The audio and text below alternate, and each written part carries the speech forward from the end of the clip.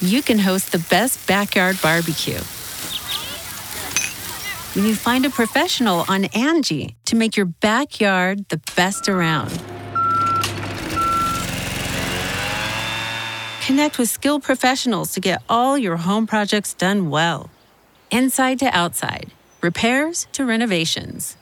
Get started on the Angie app or visit Angie.com today. You can do this when you Angie that.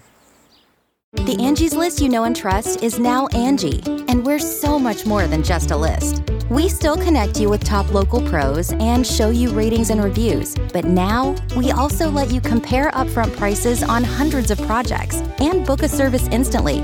We can even handle the rest of your project from start to finish. So remember, Angie's List is now Angie, and we're here to get your job done right. Get started at Angie.com. That's ANGI, or download the app today. Angie's List is now Angie, and we've heard a lot of theories about why. I thought it was an eco move. Fewer words, less paper. No, it was so you could say it faster. No, it's to be more iconic. Must be a tech thing. But those aren't quite right. It's because now you can compare upfront prices, book a service instantly, and even get your project handled from start to finish. Sounds easy. It is, and it makes us so much more than just a list. Get started at Angie.com. That's ANGI, or download the app today. Sacred Symbols, a PlayStation podcast, is a CastBox original produced in partnership with our friends at Studio 71. CastBox is the fastest growing, highest rated podcast app on both iOS and Android, and all of your favorite podcasts are there, ripe for the downloading. Sacred Symbols is available wherever you get your podcasts, of course, but we hope you'll give CastBox a shot. We think it's pretty rad. To get each episode of Sacred Symbols 3 days before the public, completely ad-free, please consider supporting the show on Patreon at patreon.com/CollinsLastStand. Perks for support include not only getting the show early and ad-free, but you can also gain access to monthly exclusive podcasts. And supporting on Patreon is the only way to get your listener mail read on the air, and much more. Plus, supporting Sacred Symbols on Patreon also nets you perks for other Collins Last Stand shows automatically, including the nostalgia and retro podcast Knockback, the YouTube series dedicated to gaming called SideQuest, and the eclectic interview podcast Fireside Chats. Thank you for your generosity, kindness, and support. Without you, Sacred Symbols and all things Collins Last Stand would not exist. But enough of that. On to the show.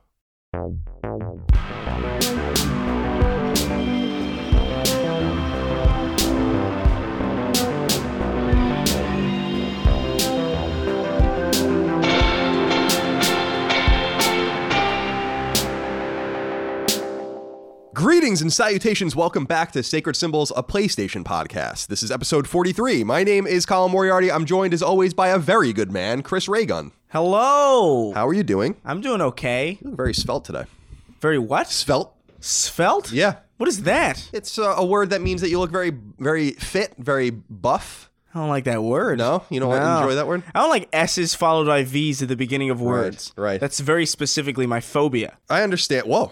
That's an interesting phobia. Yeah. I don't like weird collections and amalgamations of vowels. I don't like weird collections or amalgamations of consonants. You see it in Eastern Europe a lot. There are a lot of these weird combinations. Wales is a mess. I don't know. Wales is a disaster. I also don't appreciate whales in the ocean, and I don't like Wales, the place, in the UK. Oh, that's 2 for 2 right. At that point. Because the Welsh people, fine people, can't really understand what they're saying. Actually, we have a little bit of something we're going to get into in a little while.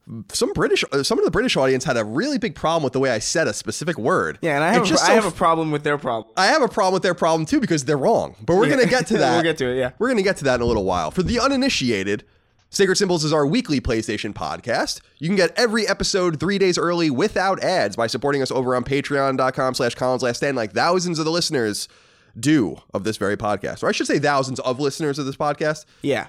Because otherwise, and thousands of the listeners doesn't really sound good. I mean, we're trying to tell the British how to speak English, and I'm over here really flubbing through the lines. You did make a good case, which is a bit of a problem. You can also submit your questions, comments, concerns, thoughts, and ideas to the show. We read a bunch of them every week by supporting us on Patreon. Patreon is also the place where you get exclusive podcasts, etc.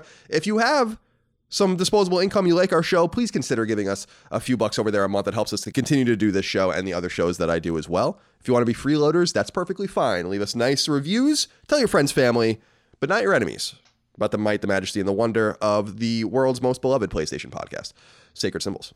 Uncontested. Yeah, I don't actually think there's any contest at all. I don't think anyone would even say otherwise. Now, Chris. Yeah. There are a few things we need to get into before we get into the news. Some serious things that I want to talk about, etc. I think that we're going to mainly structure this episode around kind of following up with the PlayStation 5 information from last week. The audience has a lot to talk about. Pretty light week otherwise, so we'll see as we get through it. But the audience wrote in with a few things that we need to touch on here and there as we get into this week's episode. Joseph LaRussa wrote into us on Patreon. He said, "Hey, gents, rather than doing a Days Gone spoiler chat with non-spoilers in the beginning, why not just talk about it the week after as well, briefly giving your review style impressions, and will you do a Days Gone review?" So this is relevant because I kind of struggled with this. We're both playing Days Gone. We both had it for actually a long time. Yeah. By the time this podcast goes live for public audiences outside of Patreon, we would actually have been allowed to talk about it. So the answer we had to come up with, Chris, is should we have delayed the podcast in order to have Days Gone coverage? And my answer to that is no, because I don't know that I necessarily need to wedge Days Gone into a normal episode. Days Gone is such an important game to the audience that I think what I want to do, and I'm curious if you feel like this, is we've done spoiler casts, so-called spoiler casts and discussions around games for 2 games so far. We did it for Red Dead, and before that we did it for Spider-Man. So we're always going to do it for these big releases. I would have loved to do one for Sekiro, but I just didn't play it at the time. Yeah. And so what I'm wondering, Chris, is should we, for this game, do a separate podcast that will go live next week sometime? We'll record it next week, maybe right after we do the regular podcast. That is both a review discussion and a spoiler cast for Days Gone. I mean, I feel like we could probably make that work. I don't see why not. I mean, those kinds of spoiler casts always kind of end up being kind of first impressions or kind of reviews anyway. Right. We do kind of talk about how we feel about them, and especially because we're not going to be able to for a while, we might as well just touch on it. But I don't see why we should call it like a review spoiler cast or anything like that. Okay, so but you're of the mind that we could do a Days Gone episode. Yeah, I think so. Yeah, I think we'll do that as well. That way, like, we can spend more than an hour or so talking about the game. It's such an important game, and a game we've been waiting for such a long time, and this audience has been waiting for. So to Joseph's point, I think we're going to do something kind of similar to what you talk about here. Instead of, we'll just talk about the game, and we're going to include a bunch of your letters and your comments. So that will go live next week when the thread for episode 44 goes live on Patreon to get your questions, comments, concerns, thoughts, and ideas. And I will make a parallel thread for Days Gone. This won't give you much time because Days Gone will have come up out the day that this thread goes live. Yeah. But it'll at least give you the weekend to play the game and submit your thoughts, and then we can include you in that podcast. So that's what we're going to do. A week from today, we're going to record it. And so a week from when this episode goes live, we'll put it live maybe, or maybe we'll hold it till Friday. I don't know. We'll figure it out. Sounds good, though. Yeah. Connor Peterman wrote into us. He said, "Hey guys, considering you have to spend an excess of $1,000 on the graphics card alone to run games at 8K 30 frames per second on PC, I can guarantee the PS5 will not play games at 8K if they want that under $599 price point. Console hardware has pretty much always been in the shadow of PCs, so I don't see how that would change this generation. What they probably are talking about is 8K streaming, similar to how the Xbox One S can stream 4K video. Take it easy, gents, and keep making Tuesdays great." Connor's writing in because we talked about PlayStation 5 last week. And in there, we had noted that Mark Cerny had discussed about how there was going to be 8K playback or 8K possibilities on the console. We got quite a bit of feedback saying that that's probably not in relation to video games. Yeah. Because it's probably not going to be possible. Probably not. I could see them maybe doing some checkerboarding 8K upscaling. I don't think we're going to be seeing true 8K in video games on the next generation of consoles. But yeah, I think they're probably right. Why would you even want 8K resolution when the TVs necessary to display it are probably so expensive right now? Yeah, I don't know. I mean, eventually they won't be. Right. That's kind of the idea. It's like future-proofing. 4K TVs are pretty cheap now, whereas like a couple of years ago they were fucking ridiculous. Yeah, I still don't have one. And they're nice. I would prefer. I think 4K 60. I would say focus on frame rate more than resolution. I could give less of a shit about resolution, honestly, as long as the games run well. I'm of the same mind. Although you're more of a frame rate guy. Like, I don't really have a problem with 30 frames. I don't mind 30 frames. I mind inconsistent frames. Like, I don't mind having it locked at 30 frames and it's a smooth 30 frames. It's like, okay, good. At least it's consistent and it's not jittery or frustrating to look at. But most games that are 30 frames dip constantly, and it's just this weird kind of like feeling of like trudging through sand sometimes. And it's just like, I don't know. If we can get like a base, because 60 is objectively better. Like, objectively. Like, I don't think anybody could really argue. But it's the consistency of that frame rate that matters more than the actual frame rate. Sure. I think we'll probably experience much steadier and much higher frame rates along with better resolutions with the next console, but we'll have to wait and see for sure. Adam Johnson wrote into us on Patreon. He said, "Hello, Chris and Colin. I've been a long-time follower of yourself, Colin, since 2013, and a supporter over on Patreon for some time now, but I haven't felt the need to comment on your fine work you've been doing all these years. But One thing you both said during the drop last week has compelled me to write in. Now, I know I'm going to get told to shut up, you fucking nerd, but as an Englishman, I couldn't let it slide, so here it goes. Snooker is pronounced snooka, like snooka, not snook. And he says snooker, but that's not how he said it. Also, the World Snooker Championships happened this weekend, which may also explain why the games both came out at the same time, blah, blah, blah. So we'll talk about that later. But Adam, a lot of people wrote in, a lot of people felt the need to write in about this. That's not how it's spelled. No, first of all, it's not how it's spelled, and they're also just wrong. So I went on the Cambridge Dictionary from your, you lobster backs, your wonderful Cambridge University, right? Great college. Here's how they say you say it in British. Let me see if I have. Yeah, so here's how they say you say it in British. Snooker.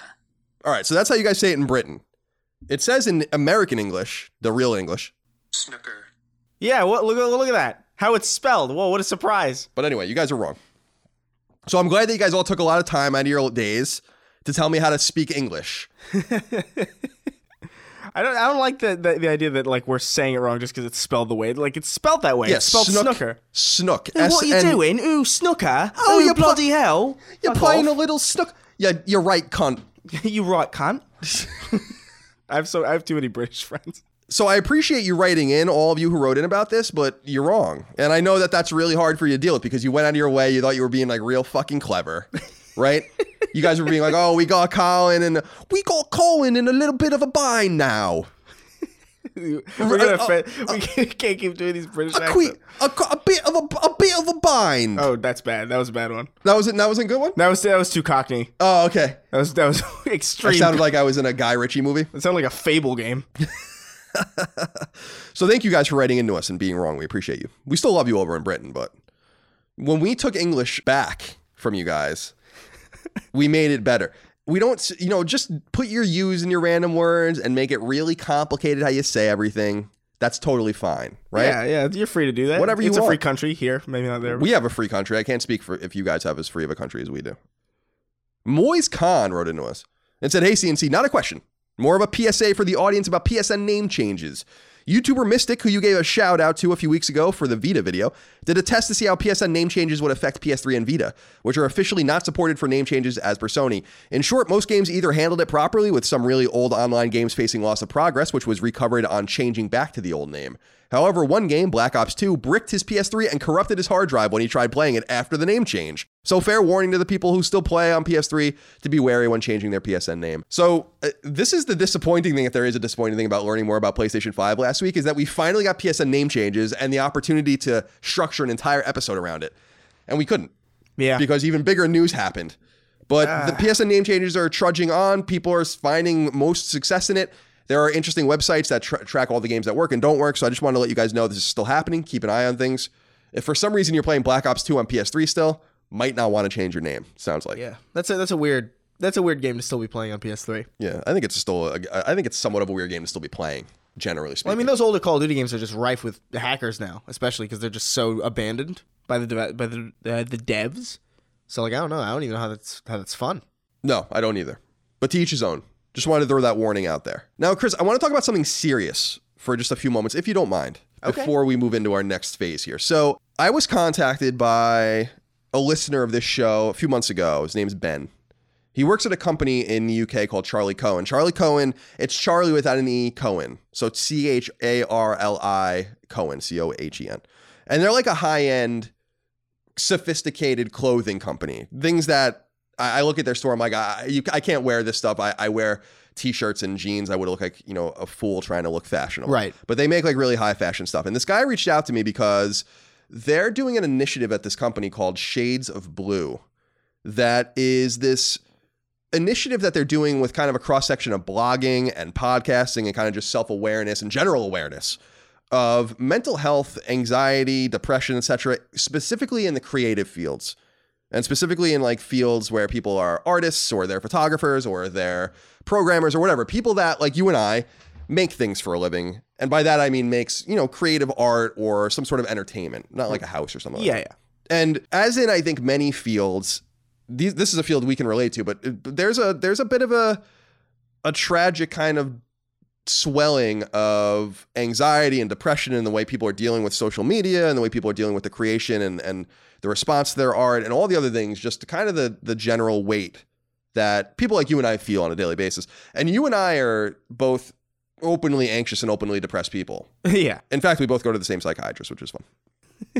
So Ben reached out to me. He's a fan, and he thought, could we collaborate in some way? Because he knows that I'm really open about my anxiety and my depression and stuff like that. And I think it's really important that we remain open about these things, to continue to destigmatize them and to continue to send people in the right direction, right? It wasn't until I was 33 that I went and actually tried to solve my problem for the first time. I just lived with it for a really long time. And it ravaged my stomach and my colon and made my life way harder than it had to be. And people reached out and tried to help, but I just didn't have the right resources or whatever. So basically what we're doing here, and I think this is a little bit of a fun initiative, is we're doing something that is basically Colin's Last Stand cross Charlie Cohen, but to support Shades of Blue, I did an interview with them for their very first Shades of Blue podcast, all about my own mental tribulations.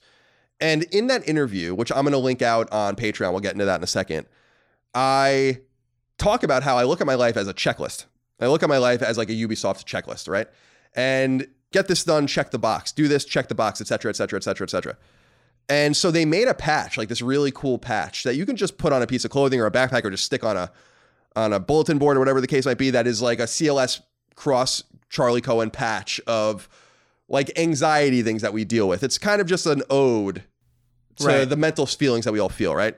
And the idea is that you can go to their website, and for $16 a patch with free shipping, they're in Britain, with free shipping, they will send you this patch, physical patch, that you can do whatever you want with. And all of the money, all $16, or I guess, above and beyond what it costs to make, but all of the revenue goes towards building out, continuing to buff out, and continue to kind of make better this Shades of Blue initiative that they're trying to put into the world. And so I thought this was a really cool way that we can collaborate with another totally different company that has nothing to do with us, basically, in a way that brings awareness towards the stigmatization of mental health and the importance of mental health and all of those other things by routing it through our reality here on Sacred Symbols and our reality about the way we talk about it on Colin's Last Stand. Right. Does that all that make sense so far? I think it makes sense, yeah. I think it's funny that we just spent like an entire question making fun of British people. Yeah, that's fine. We're working with a London-based company. Yeah, we're working with a London-based company. Now, these are really nice people over there. I really encourage you guys to go listen to the interview. And if you have the extra money, go buy a patch. They'll ship it again for free, and that money will go towards making this initiative better and hopefully helping a bunch of people. So here's what I'm going to do to make this really easy. The second that this goes live, concurrent to this podcast going live on Patreon, I'm going to put a post up on Patreon at patreon.com/ColinsLastStand. It'll be free. You do not have to be a subscriber to read it. You do not have to give us any money to partake. It'll just be there. It's basically where I own web space and I can like do shit, right? So I'm going to put it up there. I'm going to put a link to the store where you can look into this patch if you want to. I'm going to put a link to the interview where you can listen to my interview with them about my own mental tribulations and my own kind of depression and anxiety. Hopefully you guys find that useful or interesting. And if you want to buy the patch, you can. I get no money out of it. I don't benefit at all. They are going to send me patches in the future that we will probably give away on Patreon later on. But for right now, this is the way we're going to do it. And hopefully we can raise a little bit of money for them to, continue to do what I think is a really positive initiative. Yeah, for sure. So I wanted to throw that out there. So again, go to patreon.com/ColinsLastStand. It does not matter if you support me or not. You will be able to read more about this, get the links again to all the pertinent details. And we appreciate our friends over at Charlie Cohen for thinking of working with us on this initiative. And hopefully we can continue to do it into the future, because I really do think it's important that we can continue to talk about these things and that we can continue to generate more positivity in such a negative creative space. So there's that. Mm-hmm. Now, Chris, we're playing Days Gone. Yeah. Still can't talk about it. Damn. Are you playing anything else? Did you play Dreams? I didn't play Dreams. I totally forgot that it was out. Yeah. I completely forgot about it. But I've been just focusing on Days Gone and like working. Right, so, right. And I want to get through it, as much of it as possible. So I just have a lot to say about it. I already have a lot to say about it. I think we both do. Yeah, I have a shit ton of notes. And yeah, you and I have been going back and forth about it too. Yeah. So it should be a fun, when we finally get to talk about it, I'm sure it'll be a nice little cathartic dump of information. Yeah, it's going to be awesome. I'm really excited to tell you guys more about the game. I'm also playing Cuphead. Mm-hmm. Just throwing that out there. I bought it on Switch. I played it just for like less than an hour. It's really good. I've just been distracted with other stuff, but it's really, really quite charming, and there's no surprise about that. Yeah. I also bought the Konami arcade collection that just kind of quietly came out with like Twin Bee and Salamander and shit on it. It's just old arcade games. But otherwise, yeah, mostly Days Gone. And again, we can't talk about it yet. But Kyle Tisdale did write into us on Patreon. He says, "Hey, Christ and Colin the Impaler. I know neither of you are particularly interested in playing it." Well, Chris kind of is. That's not true. Yeah, I am. But I just wanted to confirm with you guys, after playing the Dreams Early Access for the last few days, that the game is absolutely fantastic. It's incredibly intuitive and more in-depth than I could ever fathom, with probably the best tutorials ever made. It's also drenched in absolute British charm. It's really, truly a joy to play, and I have a hard time believing it could possibly be the end of Media Molecule. Sure, it's niche, not a lot of people knew about it, and Sony seems not to give a shit about it at all, but from a sheer quality standpoint, it's miles above any other creation game ever made, and I have a feeling that will speak to enough people to keep the studio afloat. I hope at least one of you guys can try it out soon, as I'd love to hear your thoughts on it. It looks like Chris will be the one that tries it for us, and we will have thoughts on that in the coming weeks. Yeah, no, for sure. I've seen people do some crazy shit in it already. Like, I saw somebody recreate the intro level of Silent Hill 2 almost. I couldn't even tell which one was the original. It's actually wild. It's pretty cool. So it should be. Seems complicated. I'm interested. Yeah, I don't know how intuitive it'll be, but I'm excited to get my hands on it. I've always really liked creation games and games with creation aspects to them. Cool. So Chris will have thoughts in the coming weeks, and I wanted to read Kyle's letter just because I think that I particularly have been hard on Dreams, and so I want to just represent the other side, that this game is out, it's being enjoyed by people, and my hope is that Media Molecule more than survives this ordeal. Well, it's also just not being talked about because Sony's just burying it. Right. That's the major thing, is that I just think that's strange. Like, why would you release it now?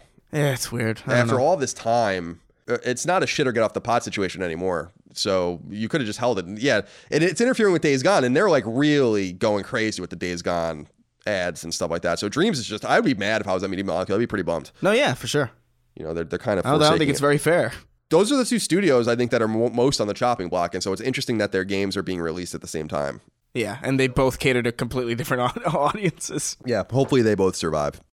Angie has made it easier than ever to connect with skilled professionals to get all your jobs projects done well. I absolutely love this because, if you own a home, it can be really hard to maintain. It's hard to find people that can help you for a big project or a small. Well, whether it's in everyday maintenance and repairs or making dream projects a reality, it can be hard just to know where to start. But now, all you need to do is Angie that and find a skilled local pro who will deliver the quality and expertise you need. Angie has over 20 years of home service experience, and they've combined it with new tools to simplify the whole process. Bring them your project online or with the Angie app, answer a few questions, and Angie can handle the rest from start to finish. Or help you compare quotes from multiple pros and connect instantly, which means you can take care of just about any home project in just a few taps. Because when it comes to getting the most out of your home, you can do this when you Angie that. Download the free Angie mobile app today or visit Angie.com. That's ANGI.com. Chris, let's get into the news. Alrighty. Number 1. Last week, we discussed at length Wired's interview with Sony's Mark Cerny, which is where we received the first on-the-record confirmed details of Sony's next-gen console, which we're calling PlayStation 5, though Sony has yet to say the console's name. Can you imagine if it's not PlayStation 5? I could imagine that. Yeah. You could? Yeah. I can't fathom. It would be surprising to me, especially after the PS4 thing, which we talked about last week, but PlayStation Nova. I always thought, like, when PS4 was being revealed in late 2012, early 2013, my theory at the time, which was not a good theory, was like, they're going to call it PlayStation. And I think eventually they're going to do that. I think eventually it's just going to be like, this is the PlayStation. I think probably eventually. Yeah, and maybe. So I wonder if this is the console where they're going to be like, this is called a PlayStation. We'll see. And it's going to be, I would call it PlayStation. It would be super modular and it would never go away and it would be awesome. But what do I know about literally anything like that? Nothing at all. So here we go. However, the story's author, Peter Rubin, tweeted out an unused segment of the interview that may speak to what the console ultimately costs. And by the way, I thought it was really weird and peculiar that he left this out of his piece. This is actually really interesting. Yeah. Rubin asked Cerny about the traditional range of console pricing at launch and if PS5 will be in that range. Cerny answered, quote, "I believe that we will be able to release it at a price that will be appealing to gamers in light of its advanced feature set." Ooh. End quote. When Rubin followed up inquiring on if Cerny is saying it'll actually cost a bit more than we expect, quote, "but what you're getting is well worth it." So that's from Rubin. Cerny briefly answered, quote, "That's about all I can say." Oh, end man. quote. I feel nostalgic about that. I don't know that this is a great sign. Oh no! If I'm hearing $599 US. Yeah, I'm hearing at least 500 from this. I don't know if that's true or not. I think that he could be being cagey because they don't know. I mean, the box might not even be done yet, and it might not even literally be put together yet, considering it's not going to be out for a while. They're obviously speccing all these games. I mean, I know that they're speccing them on PCs, or at least they have been. No, for sure. But what does this mean to you? This was again, I don't understand why this was left out of the article. This is a really important piece of information. It's probably the most interesting part of it. Again, Cerny says, quote, I believe that we will be able to release it at a price that will be appealing to gamers in light of its advanced feature set, end quote. I think 500 minimum. Yeah, I think minimum. So too. But I'm betting $599 US. Oh man, maybe even 550, Yeah, I just because of for longtime PlayStation fans, $599 US is a literal vernacular throwback to PS3's launch window. And I wonder if because of that, if they even just stay away from that number. Like, even if it's, like you said, $549.99, or $579.99, or $539, or $529, $500.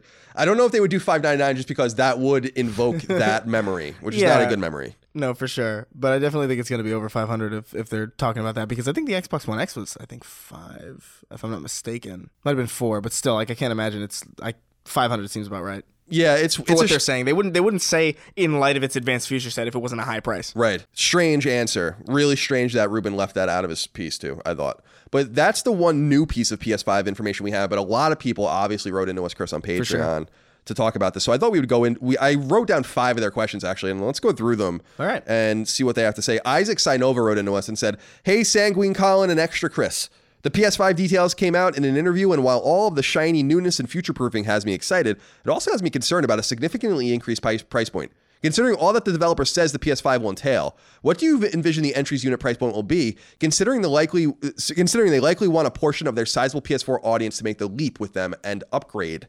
Thanks for all the brain candy. I wanted to bring, we just talked a little bit about what Isaac had mentioned, but I specifically wanted to talk about his thing about the portion of the PS4 audience upgrading. I wonder if we're getting multiple consoles from them. How do you get PS4 audiences happy with their console to invest in something really expensive? That's the major problem. PS4 was so attractive because it was cheap.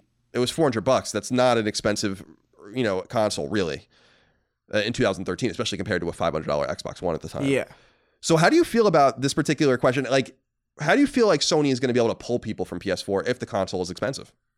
I don't know. I mean, every generation, you have early adopters, you have people making the switch anyway, all the time, regardless. So, like, I mean, what was the last generation? How long did that last? Like 7 years? The PS3, Xbox 360 generation lasted from 2005 to 2013, so 8 years. But yeah, and people left from those. Right. I don't see this as a huge issue. Like, I imagine anybody who's super excited about the next wave of technology is going to be onto it, and that's a lot of people involved in the game space. I don't think they're going to have a tough time getting new people on, as long as the feature set and the console is enticing.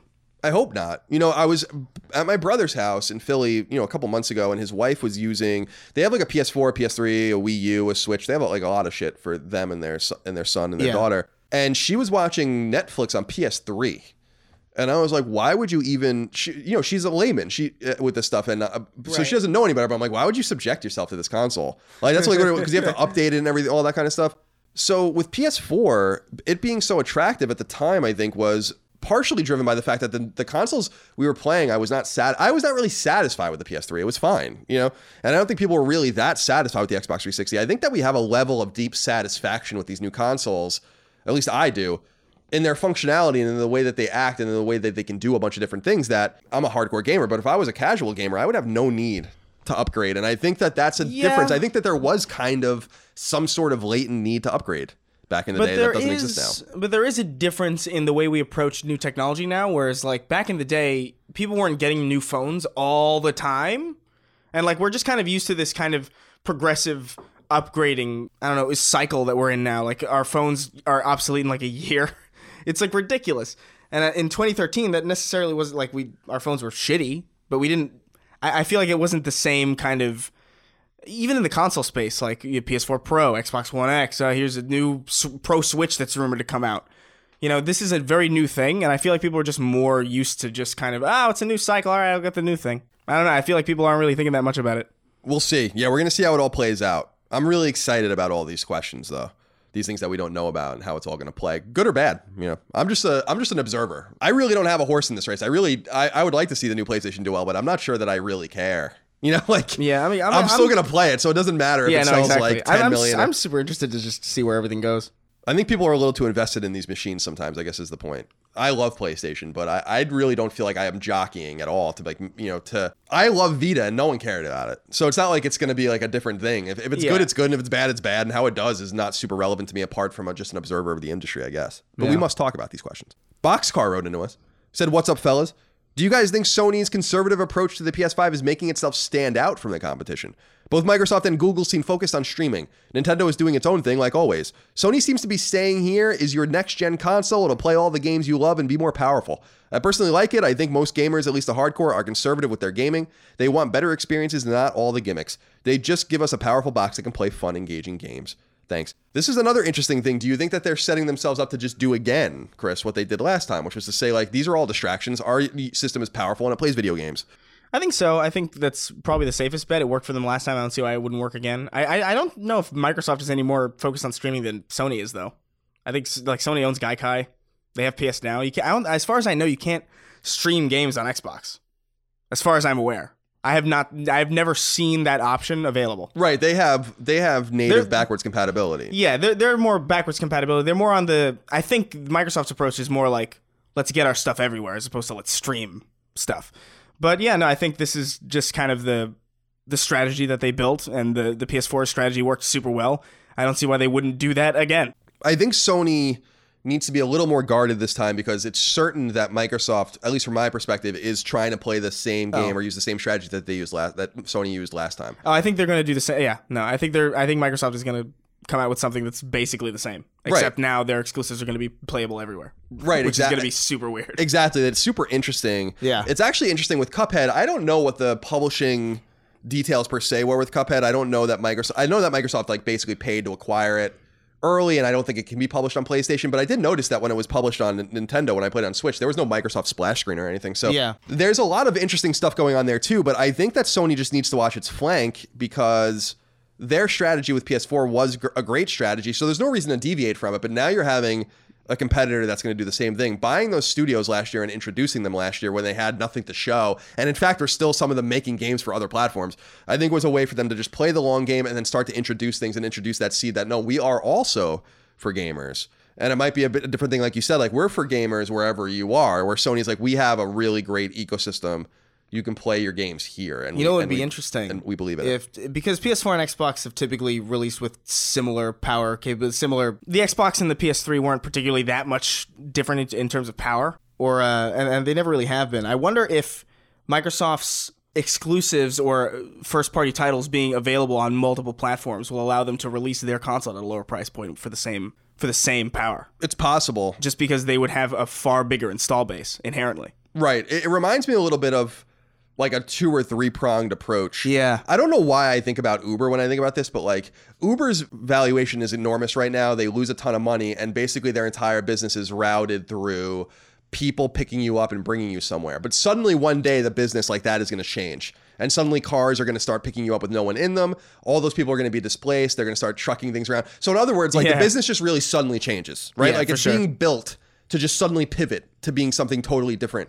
And I think that that's what Microsoft is doing in a similar way. I think this new box that's been rumored that they're clearly going to release, the next Xbox, I think conclusively that's going to be their last box, because I think what you said is true. I think eventually they're just like, we see the future as Microsoft or Xbox being a brand that is available everywhere. And I do wonder if that is just not inevitable. Like the people that are holding on to the old school ecosystems like I am, you're less so, but like where I really want an ecosystem, I like PlayStation, I like playing there. I don't know if it's going to be an option for more than a little while. PlayStation will probably be releasing its final box as well as we know it here. And then eventually your smart TV is going to have a PlayStation app or something like that. I do think that that's probably where we're going. I think so too, yeah. It's all speculative at this point. That's the thing about prognostication, right, Chris, is that we're going to look like idiots.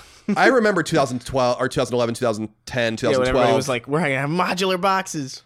Or consoles are dead. And I remember even when the consoles were announced, people were like, these things are going to fucking bomb. And it's just, and I wasn't really one of those people, but I definitely made a lot of wrong predictions myself. And so I think it's safe to say whatever we think is going to happen is not what's going to actually happen. Yeah. Metal for Metal wrote into us and said, as a gamer turning 35 this year, The promise of better graphics and faster loading times resonates less and less with me. Do you think the PlayStation 5 will introduce something truly groundbreaking to excite middle-aged gamers looking for a different experience? I also turned 35 this year, metal for metal. I don't know. I'm really of the mind, we've said this so much that I don't want to be repetitive, but I really am of the mind that the way we play games is not fundamentally going to change with these boxes. It's simply going to be loading times. The no loading is a great example, like where it's basically just these kind of accoutrements to the game that are made better. No loading, better resolutions, better frame rates, more integrative multiplayer, whatever the case might be. Just better machines with more capabilities. Things that can do more with AI, things that can do more with procedural generation or like texture mapping and like just like little quality of life improvements. I don't know what the obsession with breaking the ground is. The ground is good. We live on the ground. Like we don't need to break the ground every time. Like it's good to just have solid ground to build your foundation on. Just have like, hey, look, this is the way we're gonna play games. Every groundbreaking thing we've had so far, there's motion controls. It's groundbreaking. Yeah, it is. I don't use it. VR is pretty groundbreaking. We broke the ground and buried the fucking Wiimotes. That's the thing. We broke the ground and it's just a sinkhole now. We could say the same thing about VR, I suppose, which I think we're firmer believers in. I think VR has a little bit more staying power, but ironically enough, I think VR is the only thing that allowed motion controls to stick around in any viable way. That's totally true. And someone made a good point online. I don't know where I saw it, that with the exception of the GameCube controller, which has worked, I guess, for the GameCube, and then it worked on Wii, it worked on Wii U, and it works on Switch in some capacity with the Smash Brother games. PlayStation Move is maybe the only other controller that works across that many generations, because it'll now work on PS3, PS4, and since we know PSVR is going to work on PS5, therefore PlayStation Move is going to work on PS5. It's amazing. Yeah. This like totally random piece of tech that like has just stayed around. But those are technological advances that technically you could argue that break new ground, and they do. Right. They're way better than the Wiimote, to be fair. Well, yeah, they are for sure. But I think, I don't know, like there's nothing's gonna be better than a screen, and a controller works. Like there's nothing to improve really. Like all you can really do is improve the form factor. The way we play games is fine. I will say I agree with you to a large extent, but it does go back to what we were talking about earlier. That's why I really think they might have a hard sell with this thing, because I've been playing games for 30 years. Now, you can't take everything I say like for sure, like, you know, this is the way it is and this is the way it was. But when people jump to N64, for instance, which was around the time you were born, just a couple years later, there wasn't a massive rush to N64. There wasn't a massive rush to PlayStation. There wasn't a massive rush to PS2, mostly because people couldn't find them.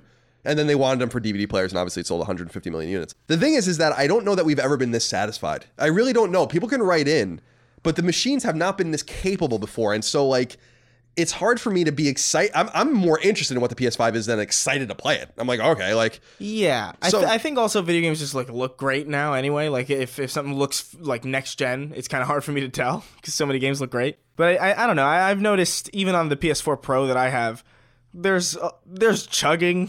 You know, I've seen games chug, and it's like, you know, I could see, especially in a year or two, this being very, very rough around the edges. And I think what the next generation is going to be is just a smoother edge. I think it's just going to be like a reliable piece of hardware. Just like our phones. Like when our phones get slow, we're like, this is fucking unbearable. I need a new phone. It's not because you need a new phone. It's just the experience of using your current phone becomes so tedious and irritating that you just can't help but being like, okay, I'm going to go for the next thing. I think that's the environment that we're in now with tech. Yeah, you could be right. You probably are right, indeed. Kyle Flory wrote into us with a really interesting question. I like this question a lot because I had not considered this at all. He says, hello, Colin and Chris. Since we now have confirmation that the PS5 will be backwards compatible with PS4 games, do you think it's possible that cross-generation games could be handled differently than they were during the 2013 console transition? Someone who wanted to play a game on PS3 and PS4 simply had a double dip. But this time around, the existence of backwards compatibility could allow other options. A universal copy that works on PS4, PS4 Pro, and PS5 seems like a possibility, in addition to letting users upgrade a digital PS4 game to a PS5 version for free. Or for a fee, I'm sorry. Publishers do exist to make money, though, so maybe they will just expect us to buy two versions again. I became a patron when Sacred Symbols was launched and love listening to the show every Tuesday on my way home from work. Keep up the fantastic work. Thank you, Kyle. This is a really good question. I think it would be a big move for Sony to put out updates for games, especially on disc, that people own, that they can put in their PS5s and then they'll up-res or they'll have like a new update. Because they did this with, this blew my mind, by the way. I know this isn't in a PlayStation ecosystem at all. The Xbox 360 copy of Halo 3, if you put it in an Xbox One X, runs at 4K. I don't know how the hell that happens. I don't know what that is. But if they can do that with an Xbox 360 game, surely Sony can do it with a one generation previous PS4 game. I have no reason to believe that they wouldn't be able to do that. I'm concerned a little bit with, listen, again, speaking from a layman's perspective as far as tech is concerned, but only knowing what the output has been, I get a little concerned with Sony's engineering knowledge compared to Microsoft's. Like just systemic knowledge. You know, Microsoft said that certain things were simply not possible on Xbox One, and through software and firmware fixed it. Sony took 11 years to let us change our PSN names. You know what I mean? Like that's true. I just feel like Microsoft's because of the nature of the company that they come from. Yeah, they're a software first company, right? For sure. I feel like they just are better equipped to do all of this stuff than Sony has been in the past. I don't know Sony's talent at an engineering level, but it just seems like everything is just way harder for them. It's definitely different, and there's definitely a different skill level, but I do think, I mean, even on PS4 to PS4 Pro, surely they've been thinking about the next generation for a while. If the console, if the article was right, and this has been in R&D for like since the launch of the PS4, I would imagine that they would have something in place that would allow them, if there is already a thing for PS4, base PS4 to PS4 Pro to have performance mode, I would imagine on the PS5 there would be some kind of like unlocked kind of maximum settings like there would be for PC games, especially because a lot of console games are developed on PCs. Or like all of them are, you know? Yeah, this generation they certainly are. So like, I don't know, I'd imagine, I would be shocked if they would make you buy a new version. Especially just because they have to ingratiate an entirely new audience to a very expensive machine. They have to pull every kind of available avenue that they can go down to make it easier for people to transition. They have to go down those avenues. Yeah, I'm in total agreement with you on that front. I just wonder what their capability is going to be, what the monetary reality too is of doing something like this.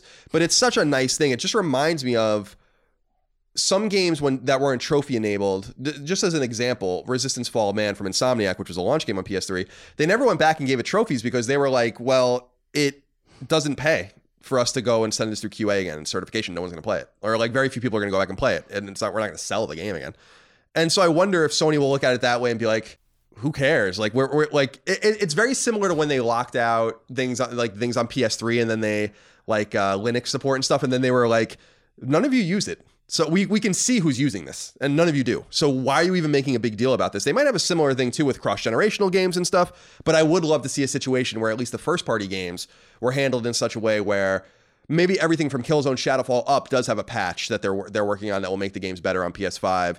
But again, we're talking about a situation where they like couldn't even effectively launch Drive Club, where games are getting like delayed all the time, and they just in a technical way, they don't seem to be very talented in this regard. I don't know. I don't know. I understand, but they did show. I mean, part of the showcase that they did for the article was they showed Spider-Man running on next-gen hardware, and they showed like way increased load times.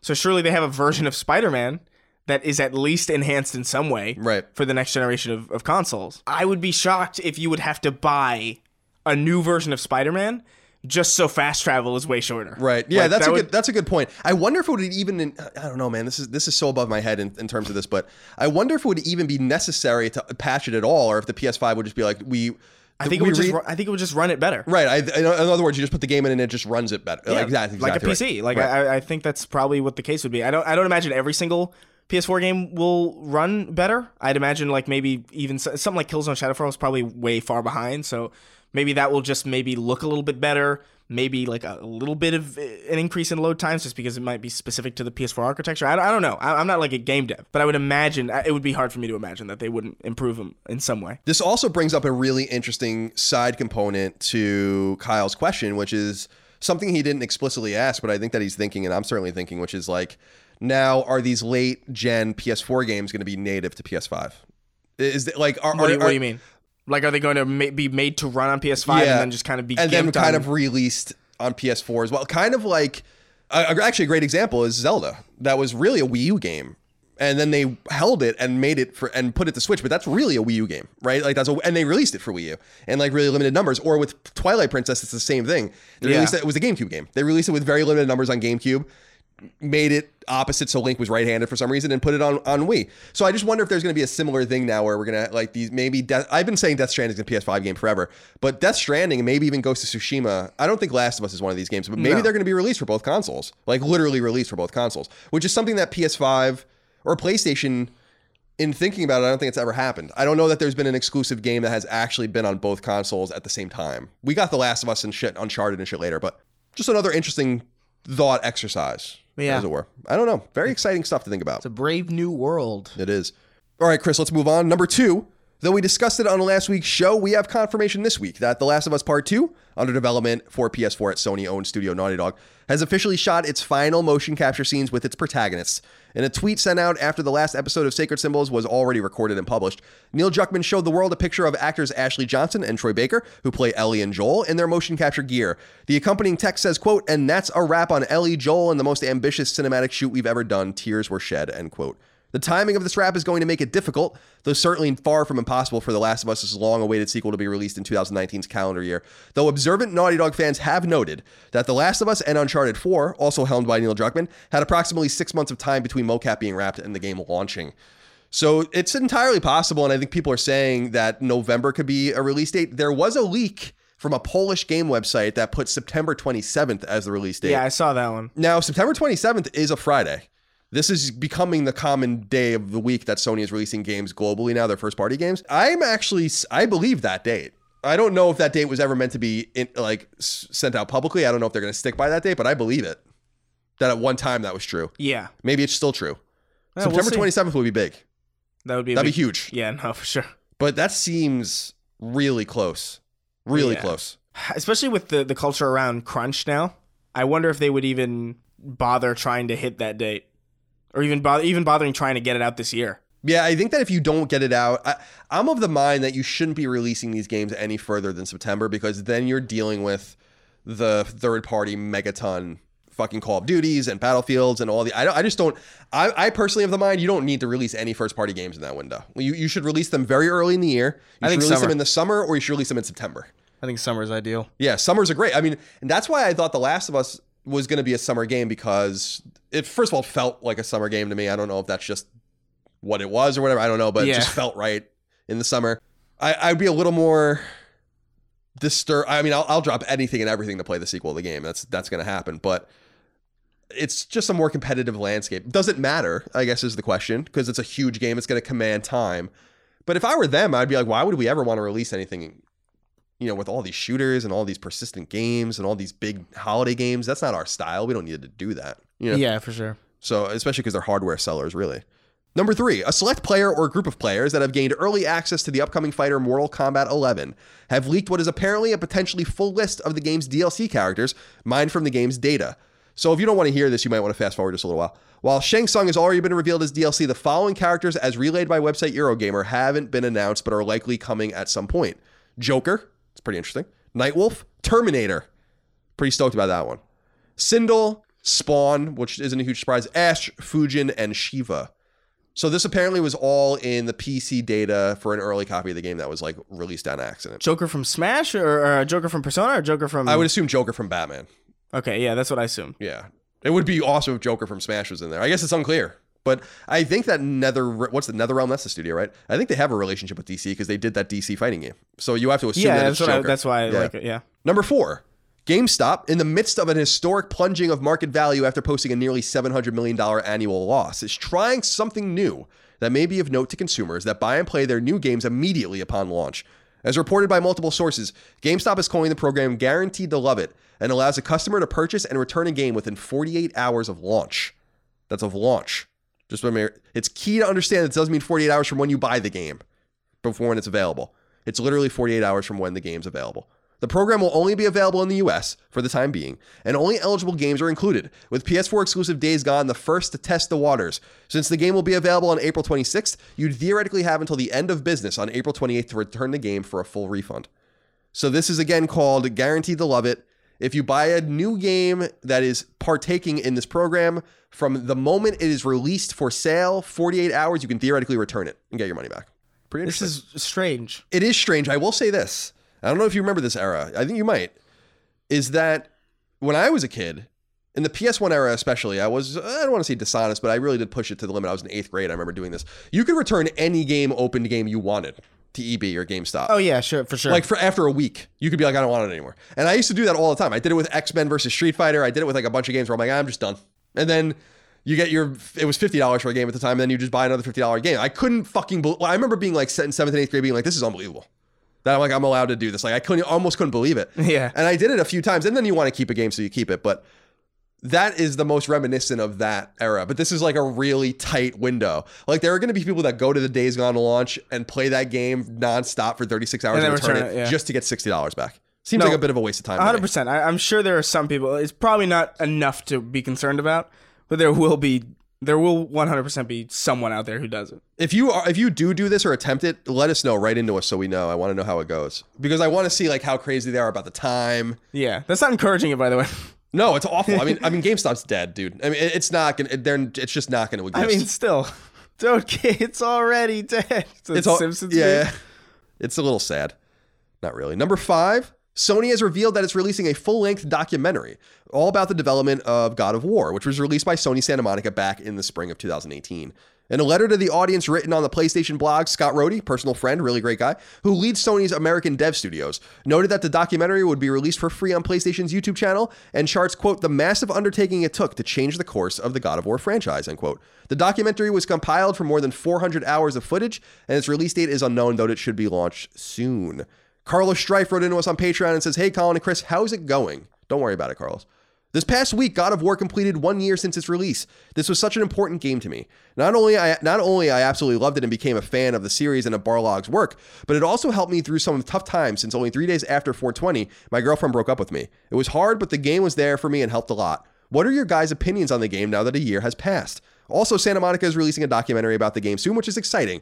Thanks for your great podcast and making my week so much better every time. Lads. Thank you, Carlos. Yeah. You're clearly British. Now, what do you think? It's been a year. Yeah. God of War is a substantial PlayStation 4 exclusive. It might actually be dollars for donuts, the most important one, which is interesting to me.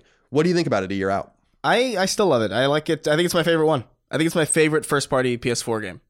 I think still, for sure. I think a lot of people would agree with you. Yeah. I think that holds up. It's an incredibly finely made game that was really fun to play, that really had very immersive mechanics and very fine-tuned mechanics. I'm still of the mind that it really fucked a lot of things up that held the game back from a final polish standpoint. Quick travel system's terrible. The maps are terrible. The whole segmented nature of it I thought was a little disjointed. But it's for a first foray into a reestablished franchise, it's an incredible accomplishment and just sold millions and millions of copies, and people really have just gleaned onto this game and held on to it as something that really resonates and that defines the PlayStation 4. And I gotta be honest with you, Chris, I just didn't expect it. I knew that it was going to be good, if not great. But I didn't know it was going to define the console like I this. expected the opposite. I remember leading up to it, I was like, I don't like anything about this.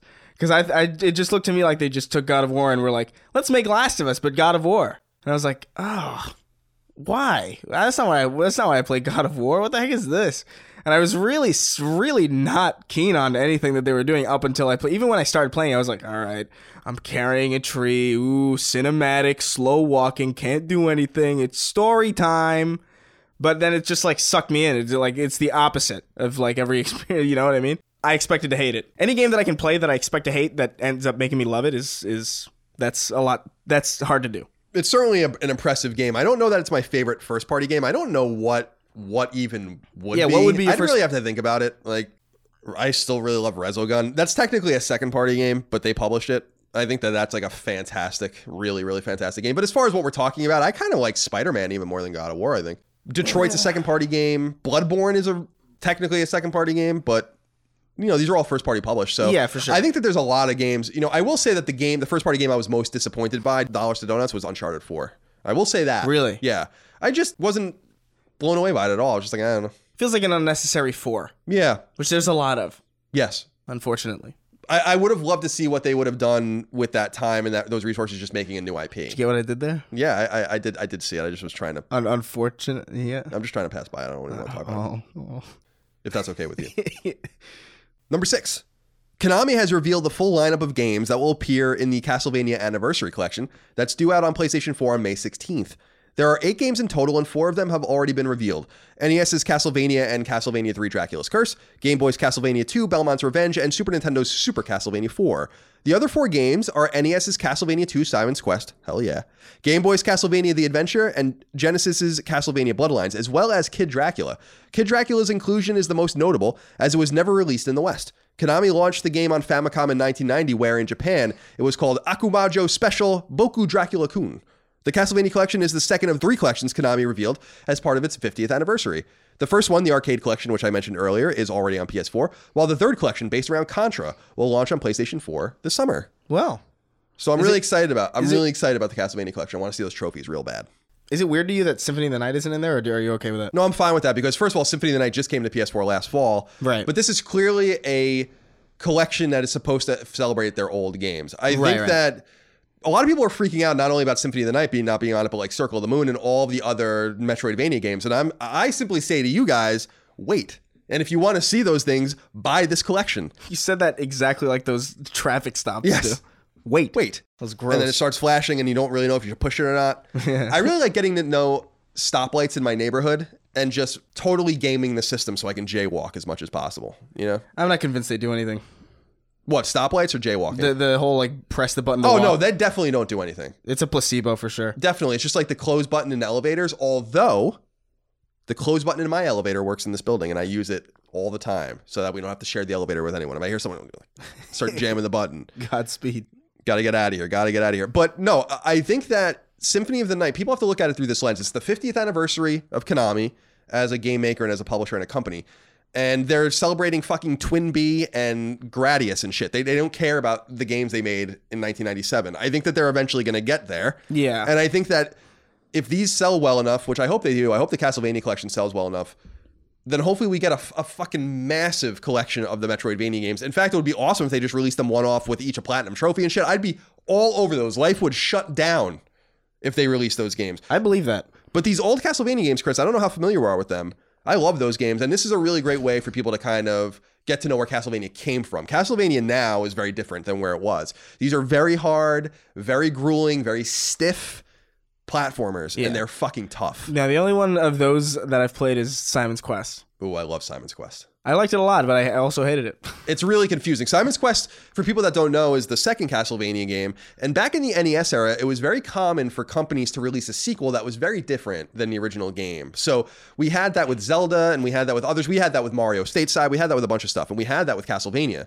And the original Castlevania can be beat in like 15 minutes if you know how to play it. It's just 6 stages, side-scrolling linear. But the second game is an open-world role-playing game. And it's really one of the first games of its kind. It's really a successor in a lot of ways to Symphony of the Night, and is kind of considered a bastard child because it's so oddly translated, and the game overtly lies to you, like intentionally lies to you and gives you bad information and stuff like that, and it was just lost in translation and people were confused by it. I always think that game got really short shrift, so I was nervous when they announced the games that they were going to leave it out, and I was going to get fucking really mad because it has to be in there. Even if you don't appreciate it the way it should be appreciated, it's such a good game.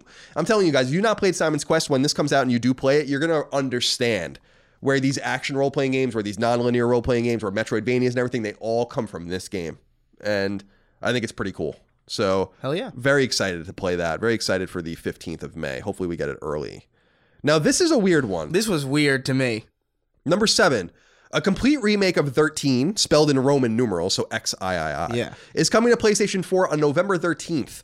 13 originally launched on PlayStation 2 alongside GameCube, Xbox, and PC in November of 2003. I remember because I was a freshman in college and I bought it. And it's a first-person shooter developed and published by Ubisoft.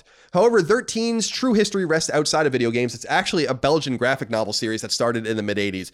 And the video game revolves around the graphic novel's first 5 volumes. The game was notable at the time for its cel-shaded graphics and stealth action gameplay, and was generally well received. Development is being headed by French studio Microids, a team best known for its adventure series Siberia, and mobile games like Gear Club Unlimited. It's unclear if Ubisoft is acting again as publisher. I don't know who's publishing this game or who owns it. It's a remake, so you assume Ubisoft as a publisher owns it, but they were not mentioned anywhere in the blog thread, and I couldn't find their mention anywhere in any of the write-ups about it. So this might be something that somehow Microids acquired. They're a French studio, Ubisoft's a French publisher, so there might be a relationship there. So anyway, that's happening. I think that's kind of cool. When I saw that, I was like, what? It's really weird. I only vaguely remembered that game. It's a really pretty game. Yeah, I remember that's the thing that I remembered about it. It's a really, really... It looked really cool. Yeah. I never played it, though. It's a pretty one. Well, we'll have a chance. And that was the other surprising thing. November 13th. They announced it like way ahead of time. Yeah. This is a game I think that would have benefited more from summer, not only summer, but announcing it literally like 2 weeks before it came out. Like, what's the point of announcing 13 now? And again, releasing it in November. That's a crowded, especially November specifically, is like super crowded. That's like Call of Duty time. But anyway, people should go look up 13 footage. I think I had it on GameCube or Xbox. I didn't have it on PS2. But it's an interesting and really pretty game. Yeah. Stealth shading just holds up. It does. The original Borderlands still looks great. Number 8. Way back in January of 2008, EA published the Criterion-developed game Burnout Paradise on PS3, as well as Xbox 360 and PC. And now, nearly 11 and a half years after launch, EA has revealed that it's finally pulling the plug on the game's servers. The servers will close on August 1st, close to 12 full years from launch, though the server closure will only affect the last-gen version of the game. As you may know, Burnout Paradise was remastered for next-gen, including PS4, just last year, and that version will continue to operate without interruption. I wanted to throw that in there just because we're talking about how long games should be supported, and we talk about pulling plugs on games too quickly. EA kept the plugged in for Burnout Paradise for 11 and a half years. So I don't want to hear any fucking excuses about how we can't keep Killzone Shadowfall plugged in or whatever game's going to die next. Yeah. A little weird. So shout out to EA. Rare shout out to EA. Yeah. For that. And finally, number 9 is a wrap up. The PlayStation blog reports that Japanese MMORPG Caravan Stories is coming to Western PS4s this summer. That's a pretty big story, apparently, according to some people.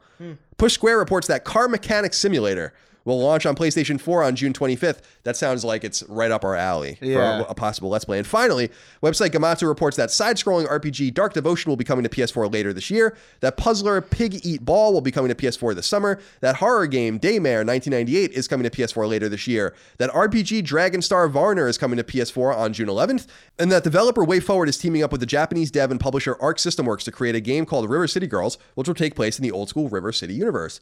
Further details are due out about the game later in 2019, and it's important to note that we're merely assuming the game is coming to PlayStation platforms. I assume it'll be a PS4 game. Yeah, it's a pretty safe assumption, I think. So not a lot of news. A lot of PS5 things that we wanted to talk about, but I was surprised, actually, that not much had happened this week. It's a slow little period of time. But that will allow us to get into the new game releases. Before we do, though... There's also not a lot of those. No.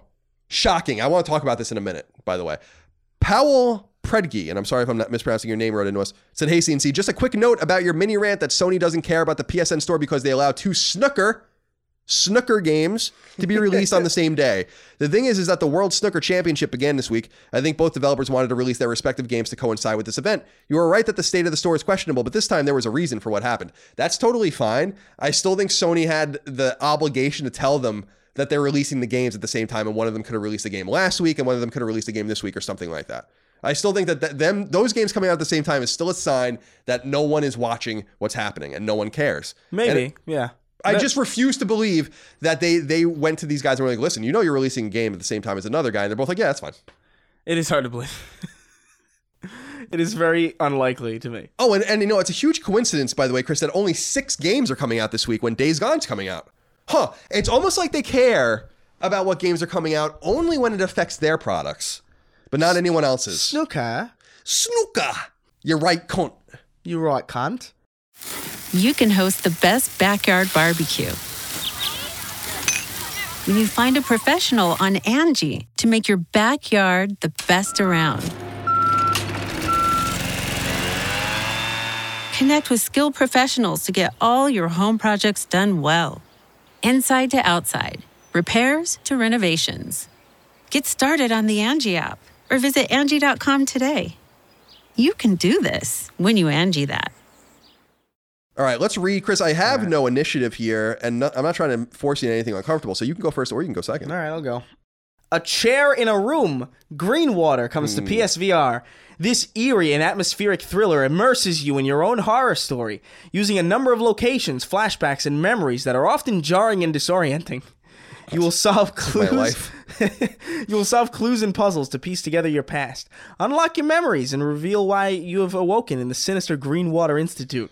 There's so many of these PSVR games that are like I just come and go. There's a lot of them. Like every week. It's kind of impressive. Day D Through Time comes to PS4. Brian is a gifted and eccentric scientist who has created a time machine and traveled into the past.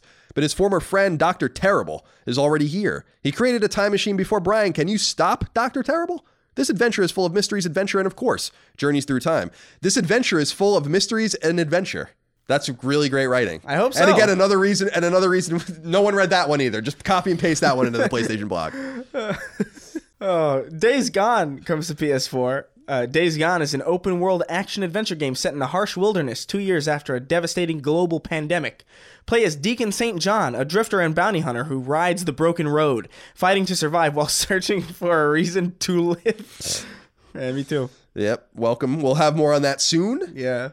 Jupiter and Mars comes to PS4 and PSVR. Jupiter and Mars is an underwater adventure set in a future Earth. Sea levels have risen from melting ice caps and climate change. As a result, the coastal cities are all but completely submerged. Since man's disappearance, the oceans have begun to reclaim themselves. Will Jupiter and Mars succeed in bringing life back to the oceans? Mortal Kombat 11 comes to PS4. Mortal Kombat is back and better than ever in the next evolution of the iconic franchise. The all-new custom character variations give unprecedented control over your fighters, and the new graphics engine showcases every eye-popping moment. Mortal Kombat's best-in-class cinematic story mode continues the epic saga over 25 years in the making. I really think that they're being facetious with that right now. Yeah, I think so too. Zeroptian Invasion comes to PS4 and Vita. Taking inspiration from old-school arcade shooters from the past and adding in some modern touches, Zeroptian Invasion is this decade's answer to arcade shooters of yesteryear, with increasingly difficult gameplay, stunning pixel art, and a chiptune soundtrack. So those are the only 6 games. And I just want to repeat one more time, what a shock that Days Gone is coming out in a clear store. Huh. Yeah. Weird. They are paying attention sometimes. So obviously we are going to talk more about Days Gone, and Mortal Kombat is obviously a game people want to pay attention to. And obviously there's a PSVR game for those of you who have PSVR. Mm-hmm. 2 PSVR games. Is there two? Yeah, a chair in a room, and also Jupiter and Mars can be played on VR. I think it can be played without it, though. So it's like Tetris Effect. Exactly. Cool. Now, Chris, to wrap things up as we always do, I have put some questions, comments, concerns, thoughts, and ideas from the audience. Remember, you guys can submit your questions, comments, concerns, thoughts, and ideas as we've read throughout this podcast, and as we will finish this podcast with, by supporting us on Patreon at patreon.com/ColinsLastStand. We hope that you choose to do so. Typically, we end with 8. I'm ending with 7 this time, specifically because we read so many during the PS5 thing. I didn't want to keep everyone forever. Jamal Bushara wrote into us and said, "Hey, CNC, I would love to hear your opinion of censorship, and if you think there's a direct contradiction in the general gamer thought process, that games are art and shouldn't be censored, yet seem to think certain words are unacceptable and request the publisher make changes because they might offend people or a group. Is there a balance, or are the two irreconcilable?" Jamal, and Chris, I'm interested to hear what you think about this. I actually think, Jamal, you're kind of creating a straw man simply because the people who want to censor games are the ones that also are the ones that have a problem with the words in the games. It's always the same group of people that are busting balls. No, I would agree with you. Right? I think that's typically the same people. Most people who are anti-censorship are usually the people who are like, yeah, let's let games be games. Right. I don't think there's really that much of an overlap between the others. Now, I want to be clear that I'm anti-censorship, but there is a line for me. We talked about this, I think, a week or two ago. Like, I think any game should be allowed to exist. You can go make whatever game you want. Make your concentration camp game if you want. Yeah. You know, I'm going to judge you personally for making that game. I'm going to judge you personally for wanting to sell that game. I'm going to question your motive in making such a game. But the thing that I do want to say is that I wouldn't put that on my store. You know, I wouldn't sell that. Yeah, and people have a right to choose what goes on their store. Right. In fact, forcing someone to put something on their store that they don't want on their store is kind of a weird form of censorship if you think about it. Because you're not letting them choose what their storefront should be. Right, it's a function of the market. Yeah, so I mean, you know, I personally, I would agree with you. I'm anti-censorship, but like I have my own standards, and I'll hold myself to those standards. Right, exactly. And that's it. Exactly right. So I think that, Jamal, it's an interesting inquiry, but I think that we're talking about a few different things because I don't think Chris or I think a lot of people don't have a problem with anyone doing whatever they want in their private time, but the storefronts do draw lines. And I think what we're talking about specifically here is that Sony might be drawing their line a little too high. Yeah. While I think that a storefront like Steam, I think, does it pretty well from this perspective. I think Steam is flooded with garbage, and I think that's a problem. But like we talked about that rape video game where they actually drew a line, and that was somewhat controversial for multiple reasons, because some people were like, why are you drawing a line? And some other people were like, this wasn't nearly vociferous enough of a response. And I think they basically thread the needle pretty well over there. So yeah, I think so. But wasn't Hatred on Steam too? I think so. I think it's still on it, right? But Jamal does ask, is there a tension, an irreconcilable tension between art and between censorship. And I think that generally speaking, yes, of course. Yeah. But when art enters a free market, then all these other things come into play. It's not a museum piece. It's not something that just exists in your house. No one, if you want to paint, horrible imagery and whatever, a swastika and paint that and put it on your wall, I don't know. That's fine, I guess, if that's what you want to do. But the point I'm trying to make, of course, is that, and I think Chris made it very eloquently, which is that like stores have their own expression of right in which what they sell. This is, of course, the whole thing people are arguing about with like, should the baker make the cake for the gay couple? And I'm like, I don't know. I guess that's like a deeper question, right? Yeah. I feel a little bit weird about that one, but yeah, for sure. I feel weird about it too because my inherent answer is no, they shouldn't. But like, you shouldn't be compelled to do anything. Right. But actually, the Civil Rights Act does compel us as a society to do all sorts of shit. And so, yeah, no, exactly. And that's not really a problem with anyone. So I do wonder like how you kind of reconcile those two things, but that's a United States problem or not problem, but issue. Sergio DeVivo wrote into us and said, hey guys, so what the hell is up with gaming journalism nowadays? Kotaku posted an article on Thursday saying that in the new Smash Bros. Persona 5 music track, there's a disability slur. They're proof of this because it kind of sort of sounded close to it. That's it. And so the word that they're talking about is retard. They thought that the writer thought that in the Persona 5 track on the game that there's someone in a spoken word segment of the song saying the word retard or let's get retarded. They thought it said retarded. Retarded. Yeah. So that just to fill anyone in. Never mind that the person singing is Japanese, so their R's and L's sound different than in the English language. That, of course, is true. There is no, I think, native L sound in Japanese, so that's where the word English, for instance, comes from. Yeah. And PlayStation, like that. I'm not at all trying to be inappropriate. That's why you hear that intonation of the way they say it is that L doesn't exist in their language. So per Sergio's point, that is also a reason why this might have been misheard because L's and R's are often misheard in that language. And so he says, never mind that it's most likely saying retarded, as in the musical retardando, meaning to gradually slow down, which is interesting. Mm-hmm. So that might be what they're saying there. Yeah. As of posting this, the article is still up on their site with a small update providing only on Twitter, not the article itself, saying that maybe they heard it wrong. Is this what passes for journalism these days? Colin, as somebody on the receiving end of a PC shitstorm, I need your help in understanding why the gaming media has become this way. What's the point of trying to find outrage in every single thing people do? Thanks for being my favorite podcast. I'm proud of being a Patreon supporter. Thank you, Sergio. Clicks, clicks, clicks, eyes, attention, clicks. Yeah, what did you make of this whole? What did you make of this whole thing? That was stupid. It's unnecessary, especially because like retard is a musical term. Like it is, especially the way it's used in this. And I heard it. It's like, yeah, that's definitely saying like retard it. Right. Like I heard it. It's outrage. So it's going to get people talking about it. You asked a question about it because obviously it got you feeling a certain way and they bank on that. It's unfortunate. That's really what it is. I will say this. Man, I don't usually like to name names and talk specifically like this, but I'm going to. Is that the author, Laura Kate Dale, who's, as far as I know, a transgender woman, has often had a chip on her shoulder and looks for these kinds of stories in my experience. And people had brought up a bunch of things that I forgot about over the years. Like, and I don't know if these things are right or wrong or if these things happened or they didn't happen, but people had been saying basically like, this person has a track record of kind of seeking this shit out and kind of making an ordeal. Like, I think she even claimed that she was like kidnapped at an E3 one year and stuff like that. And like maybe that happened. I don't know. Is that true? I don't know. But the point I'm trying to make is that like, there's all of this weird shit, like drama surrounding this particular writer. And I actually tweeted at her online. She doesn't follow me or anything, but I tweeted her and I was just like, you have to like, you made a mistake and you should just move on from it. It's not a big deal, but you also have to own that you have an agenda, and the people that are, and I said the people that are most vehemently attacking you also have an agenda. So that's important to note. Yeah, 100%. But when you have agenda-driven journalism, you look for shit all the time. And this is happening in politics too. I mean, with the recent Mueller investigation, I don't want to talk too deeply about this in specifics, but think about over time, over the last 2 years, how many stories about that investigation are fucking totally wrong, right? Like these source stories about someone going here and someone reading this, and to the point where even Robert Mueller had to come out, remember a few weeks ago, and be like, this isn't true. Like the things you're reporting are simply not true. And so I understand why there's this tension between journalism and people who read journalism, no matter the field. It doesn't matter if it's politics or video games. And it's this kind of shit. The other thing I'll say about Laura Kate Dale and why I was so unimpressed with this particular instance was how much, if you read her Twitter account and everything, just passing the buck. Like, I don't have any respect for that. At some point, the buck has to stop with someone. The whole thing is she's saying, like, I kind of had to publish it. They changed the article, like, you know, the editor-in-chief changed this, and we weren't able to update it. And it's like, just something about, like, the servers yeah, not working or just not own it. Yeah. I don't know. I feel like we're in an era right now where everybody's just kind of... There's a lot of clout behind fighting injustice, and that's good. That's a good thing. But then it gets to the point where we look for it everywhere, and in looking for it everywhere, we kind of find it and then like kind of make ourselves out to be heroes when we find it. We're like, hey, this needs to be stopped. Hey, the word retard was in here in a completely valid context. Right. We got to get rid of it because retard is bad.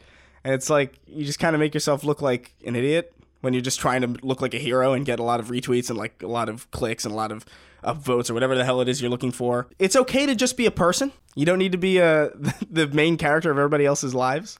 You can just be who you are. You don't need to be a hero. For real. I agree. It's fine. I agree. And yeah, it's always done in the name, not of justice, or often not done in the name of justice, but done in the name of accolades and attention and clout. And I totally agree with you, because the reason that this is such a shame is not because, listen, if that word was in there, that's actually somewhat newsworthy. It might actually be newsworthy more than anything about cultural differences between the way we use words, and also kind of the borderline nature of the word retard in American and English vernacular. Like, that's a word that hasn't really gone away. Like, no, calling things gay, right, is kind of like, has kind of gone away. And I think that's right. Or when I was a kid, people used to use the word fag and faggot all the time. And those are words that aren't really used anymore because they're derogatory and they're hurtful, right? Mm-hmm. But the word retard, for better or for worse, kind of has lingered. And so it would be that's kind of the disappointing thing about this, is that you could have almost had a conversation. Yeah, there was an interesting discussion to be had. About like, why is it that this word is still kind of flung around, but we don't use homo anymore, right? Like, because they're both offensive, and we really respect the need not to use the word homo, right? Or like, you know what I mean? For sure, yeah. It's so that was, in reflecting on it when I was reading her piece, I'm like, whether this was true or false, we could have had a really nice think piece about the way we talk, about the toxicity of verbiage, about the toxicity of game, something clever. But I just don't know that this writer, frankly, is sophisticated enough to have that conversation, and instead wants to look to the outrage. And I agree, it's so transparent why these things happen, and I get so tired of them being rewarded, because it's not adding anything substantive or interesting to our conversation. It's just making things more divisive. It actually happened recently over Catherine as well, which is going to be re-released on PS4. It was re-released on PS4 and Vita in Japan recently, where they were saying there was a bunch of transphobia in it, based all on these rumors and it wasn't true. And it's ironic. It's also Atlas, and now you have to create the situation where now the Atlas PR people are like, "What the fuck's going on?" Now they have to deal with Japan. It's just a waste of time. It's a waste of everybody's time. So whatever. Yeah. I can't go. Snooker. What are you doing? Snooker. Just being weird. Snooker. Let's see. Alienate the entire pond. They love us over there in the UK. Are you kidding me? Angie's List is now Angie, and we've heard a lot of theories about why. I thought it was an eco move. Fewer words, less paper. No, it was so you could say it faster. No, it's to be more iconic. Must be a tech thing. But those aren't quite right. It's because now you can compare upfront prices, book a service instantly, and even get your project handled from start to finish. Sounds easy. It is, and it makes us so much more than just a list. Get started at Angie.com. That's ANGI, or download the app today. Dylan Michael wrote into us and said, "Hello, boys. Hope you're doing good. With Nintendo and Microsoft seemingly having a newfound friendship, what is the biggest move you think they could pull to hurt Sony? I hear rumors of a new and improved Switch. If Microsoft helps Nintendo with the inner workings of the device and allows some more of its exclusives onto it, like they did with Cuphead, I could see it being a noticeable problem for Sony. Thank you for the content." So, Chris, what is the most realistic thing, I guess, that Microsoft and Nintendo could do in a collaboration that would most materially injure Sony and PlayStation as a brand? In my opinion, when you're working with a behemoth, I don't think that there's anything that can take that behemoth down except for the behemoth. I think most cases, like people always go back to like Haze and like Killzone. It's like, these are going to be the Halo killers, you know? Yeah, Killzone specifically was supposed to be the Halo killer. Exactly. And Haze, it was horrible. Yeah, obviously. No, exactly. Haze too is kind of outright, obviously. Right. But like, nothing really killed Halo except for Halo itself. And I think the same thing could be said for the Xbox. And I think the Xbox, like the trajectory that the 360 was on, was wild. And what ruined it? It wasn't the PS4's great reveal that ruined the Xbox One's reveal. It was the Xbox One's reveal. Like, that's what did them in. I think the only thing that could really hurt Sony is Sony at this point. That's a great point. I don't really think that there's anything that Microsoft and Nintendo could do to like. There's stuff that they could do that could definitely make those platforms more appealing, but to hurt Sony, I don't know. I don't think so. It's a really great point, though, Chris, that Microsoft specifically has done so much to hurt itself and then so much to help itself in a vacuum. Like it really. Yeah. I think that its early stumbles obviously helped PS4, but PS4 has been a runaway train because it's a great console. Microsoft Sony too. Like with the PS2, the PS2 was huge, and then $599 Ridge Racer. Here's this giant enemy crab. Giant enemy, historically accurate giant enemy crab, which was the best. Kaz, we miss you. Yeah, I mean these things tend to just kind of get too big for their britches and then stumble on themselves. Right, and then allows the competition to run with it. It reminds me of what Abraham Lincoln said about the United States, that we will undo ourselves, that no one else will be able to destroy us. It's an interesting anecdote, and you're absolutely right, because I think Microsoft's relative failure, and then its rebound was all done in a vacuum because it had to be done. So it's an interesting thing. Now, he asked for realistic things. I think a realistic thing they can do is have a complete cross-publishing partnership, which is possible. I think if... That would be wild. I've said this before. If Nintendo puts Virtual Console on Xbox and then says like the new Mario, the new Zelda, are on Switch, but you have basically everything else on Microsoft, I think that's huge. I think that's massive. If they put the Master Chief Collection on Switch, I'm going to blow my head's going to explode. That's possible too. That's going to blow my mind away. I don't think we've seen the last of a really intimate collaboration with these guys. Now, he had mentioned like, will Microsoft use its expertise to help them make the Switch? I don't think that they need to do that. No. What they need to worry about is software. Like, will Xbox Live run on Switch? Will you be able to get achievements on Switch? Well, that's the idea, right? Right, exactly. And I wonder... Nintendo's kind of bad with software. It's interesting too in Cuphead. Cuphead has an internal achievement system, I noticed, which it probably exists in the game on Xbox One. But I wonder if this is like a setting too where like the Xbox Live will read that one day. In other words, I wonder if there's like little subtle things that they're going to do. I really do think that they're going to get intimate together. Now, the thing that could happen that's never going to happen that would really hurt Sony is if Microsoft got Nintendo as a third-party publisher, right? If they were basically like, Nintendo's going to just put everything on Xbox and everything on Switch and have like a handheld and a console. That would be interesting if Nintendo ended up being Microsoft's foray into handhelds. Right. And then Xbox ended up being Nintendo's foray into high-powered console. That would be fascinating. Then I could see that happening, but that's I don't know. I could see it happening, but at the same time, it seems impossible. It just seems like a massive risk. There is, so if you go back and read about the history of Xbox, I think Microsoft offered to buy Nintendo like a really long time ago. I think like originally when they were making, Microsoft's first console was the Dreamcast. They worked on that console. Yeah. Because Windows CE was running on it. And they had a lot of know-how in the late 90s and were kind of putting feelers out. I mean, the whole relationship with Nintendo when they later bought Rare was from this kind of early talks that they had where they're like, can we buy you? Can you make our console? And that goes back a long way, but there's like a friendly kind of cadence there. Whereas with Nintendo and Sony, they go back and they hate each other. So this is another way for Nintendo and Sony, or for Nintendo to get back at Sony by being like, we're going to actually work with your major partner and kind of stab you in the back, because that's really compelling. If you have a thing where cross-pollination of these two devices, bad news for Sony. Really. That would be, wow. This feels like a soap opera almost. It's not going to happen, but yeah, because it's the thing about a collaboration like that is it is way too risky. And since it would be so intimate, that would require probably them literally trading pieces of the company to each other, because like where Microsoft will literally own a piece of Nintendo will literally own a piece of Microsoft, because it's like, that would be such a massive collaboration with incredible downside if it didn't work out, that they would need to have stakes in each other's companies for it to work. Yeah, I think the most we're going to see is probably games coming out on different on each other's platforms. I think Cuphead's the first of many I think you're going to see. Yeah. I personally think that the next game you're going to see on Switch is Halo Wars 2. And you guys can take that to the bank. On Switch? Yes. That's an interesting one. I wouldn't expect that one. They got Civ 6 running on... When I saw that they got Civ 6 running on Switch... Civ 6 running on it? Yeah. When I saw that, I'm like, you can obviously get any of these RTSs. No, I didn't know that. I didn't know that there were even strategy games on Switch. So I saw that, and because I'm thinking about the games that make the most sense on the handheld without breaching Xbox's wall of exclusivity too much. Cuphead is not really a big deal. That's not right. People aren't going to go buy an Xbox for Cuphead, and they're probably not going to go buy one for Halo Wars. So I'm just thinking about the games that I'm like... Rare Replay is another one where I'm thinking about games where I'm like, these make sense. That's probably the next one. I think Rare Replay. And Rare putting a game on a Nintendo platform would be very interesting too. Yeah. Its first one, I guess, since about 20 years, I would say. Yeah. Let's see, Chris. Next up is Austin Kohler He writes in and says, "What's up, boys? I'm currently playing through the Crash Bandicoot Insane Trilogy, and to my dismay, the music has been altered. There is a bit of a disconnect when playing it because of it.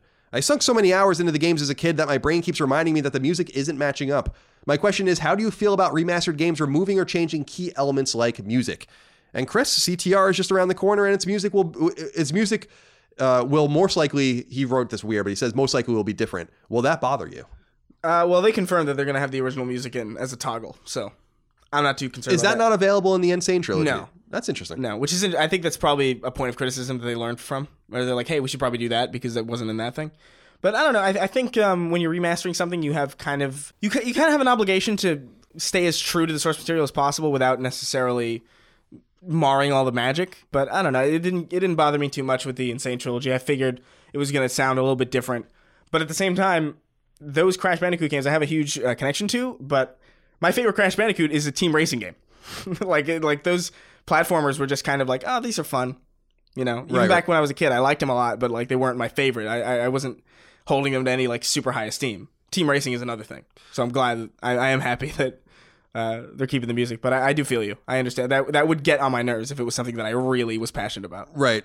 I think Mr. Kohler is right in the sense that, you know, and Chris had said it, that it looked like, you know, Activision or whoever learned that lesson from the music not being in the Insane Trilogy, and so they put in CTR.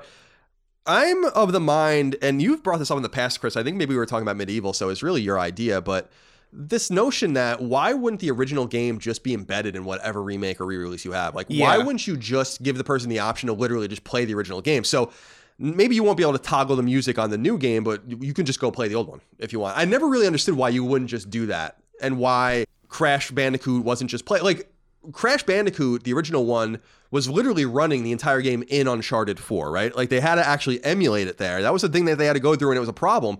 You would think that if they went through that trouble, then you would at least want to emulate the games to play natively on PS4 within that collection. Yeah, I think part of it is just the code is so old, and I think like just like resolution upscaling is actually like a big thing. Like there was I know a lot about this, about just like when they were talking about like remastering Halo 2, how like even just the jump from 720 or 480 or whatever the hell the resolution was to 720 or 1080 just fucked with a bunch of shit just because the pixel space and the pixel density was just really important to map design and stuff like that. Is like, I could understand why games that are that old maybe have a rough time just having a toggle.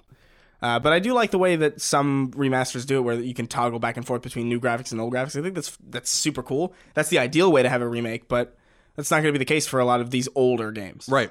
Well, these codes are just kind of, I don't even know where half them are anyway. Yeah, the people that wrote these engines and these codes are probably not even in the industry anymore, some of them. Yeah. Or dead. Ben Peace wrote in and said, as a PS4 to PC convert, Xbox's transition from console to platform has been very apparent.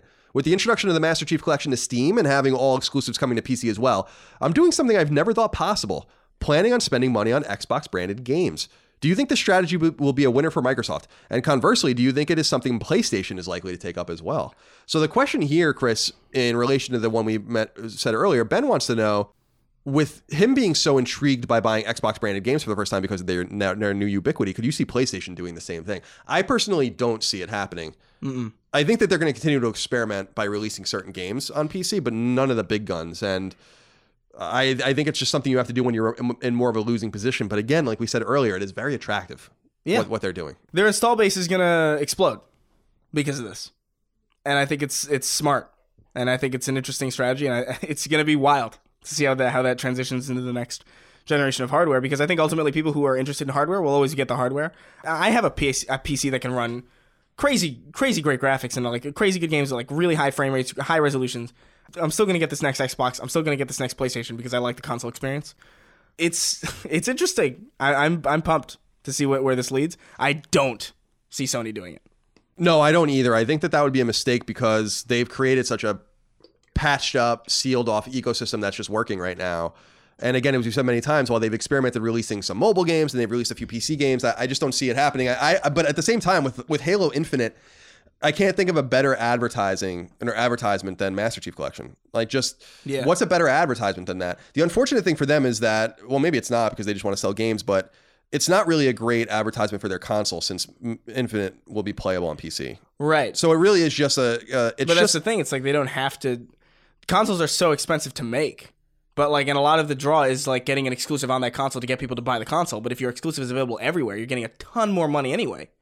And people who are going to get the console are going to get the console anyway.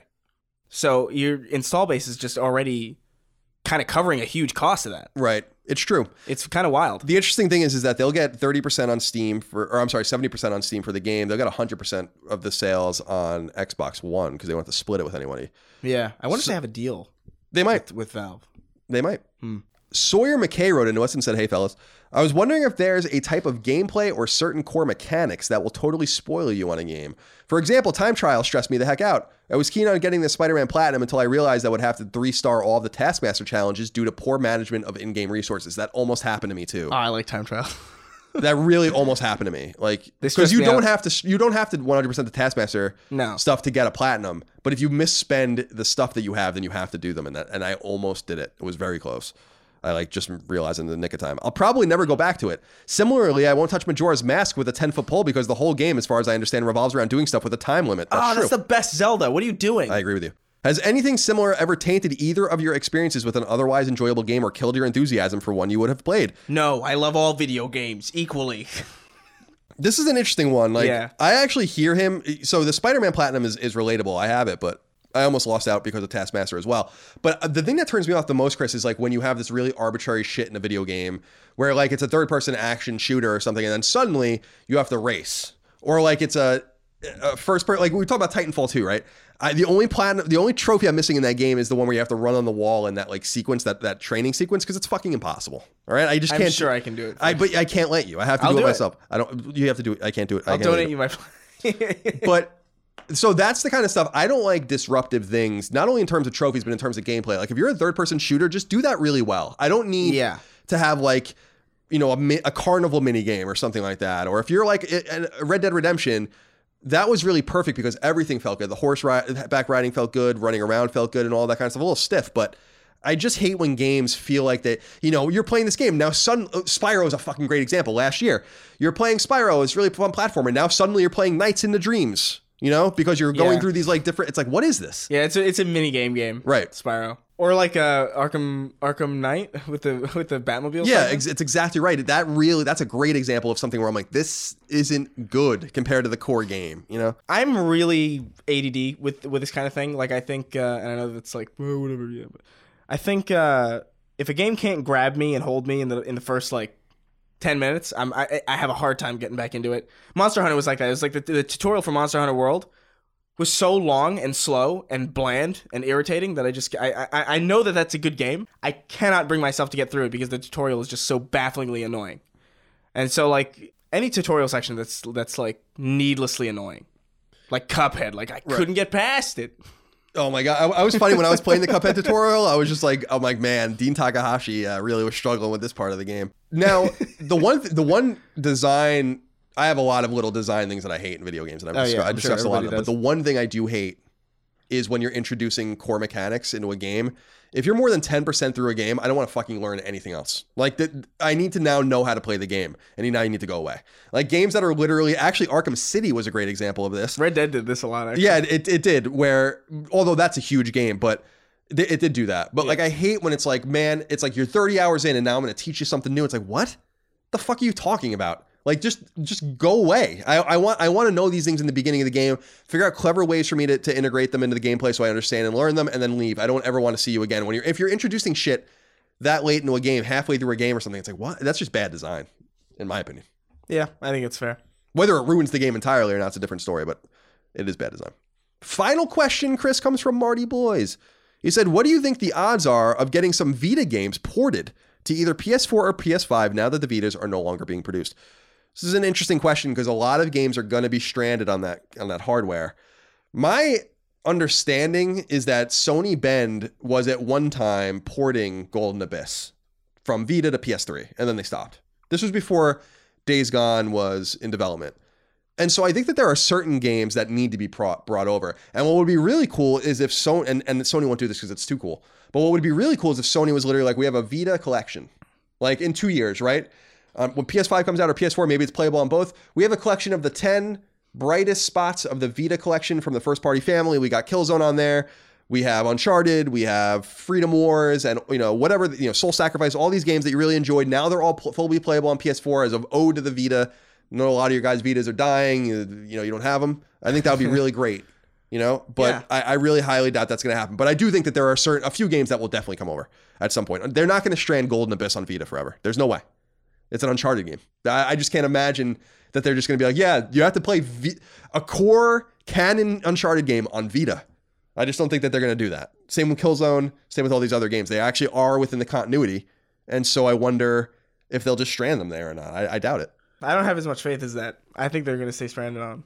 I think they kind of want to forget the Vita happened, if I'm being honest. The way they treated it seems pretty apparent. There's so much resentment internally towards it. It's so funny to me. Why would you resent it so much? There is a lot of I know a lot of people that work there, and there is a lot of internal tension. There was over Vita, over how much you should talk about it, how much PR should make it accessible. One of the major mistakes, a lot of people don't know this probably, is that Vita dev kit Vitas were never sent to any media, and we couldn't use them. So it was the only console at the time when I was at IGN that we didn't have a dev kit for. And so Sony used to have to come in with a special Vita and let us play it and just sit there all day. And we would play it and capture footage off of it because you couldn't capture direct feed off of a normal Vita. There's still no solution for it, with the exception of PS Vita TV. So they've always just put it behind the 8 ball. Like, even when I wanted to cover it, it had to be this whole thing where, like, all right, now we got to send someone to your office full of all of these games, and we're going to sit there all day. It's like, you could have just sent me a dev kit. And the other funny thing is that a lot of publishers didn't know we didn't have dev kits, so they'd send us early copies of games, but not on card. They would send them on CDs, assuming, like on CDs, like Blu-rays, assuming that we'd have the dev kits hooked into PCs where you rip it off of the thing and put it on the Vita. I'm like, I don't think you guys understand. We don't have this. Yeah. So then they would send us a little cards. Yeah, I don't know. I don't foresee that Vita collection. I really think it's like one of those things that they just want to forget. I don't foresee it, but it would be nice, and I do believe 100% that there are just a few games on there that they just will eventually get off of it. I don't know. They already did it with Tearaway because it's on PS4, but I just find I have a hard time grappling with like a core Killzone and a core Uncharted game being stranded on Vita. But well, they're on Vita, so they're not core. I think that's the kind of the mentality behind it.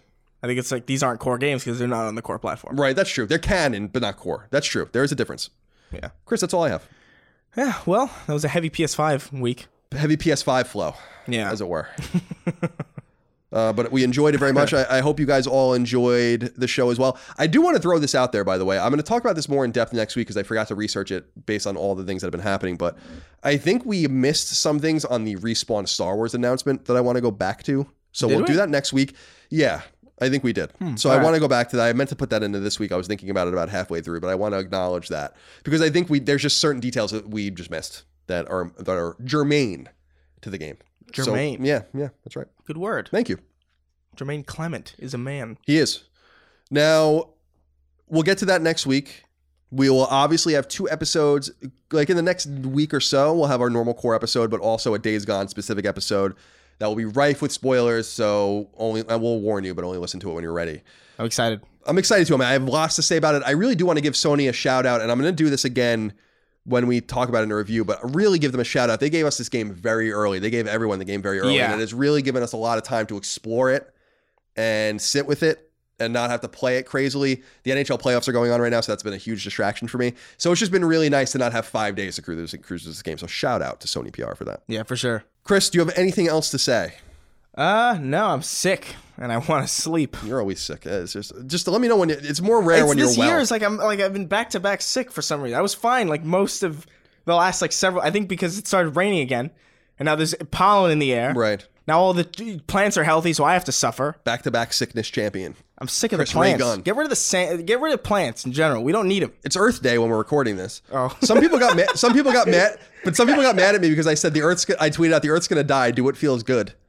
Like that's like a real comment. Yeah. People this ain't it, man. I'm like, yeah, don't just really go out in your backyard and burn like a effigy of plastic bottles, but try and be mindful.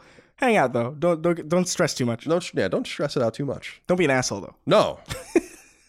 There's nothing. Don't shove a plastic straw into a seal. The thing about global warming is that there's nothing we can do about it. So don't let it stress you out too much. I'm only kidding. I'm only being totally facetious. Chris, I appreciate your time. Hope you're doing well. I'll see you next week. We'll talk to all of you next week as well.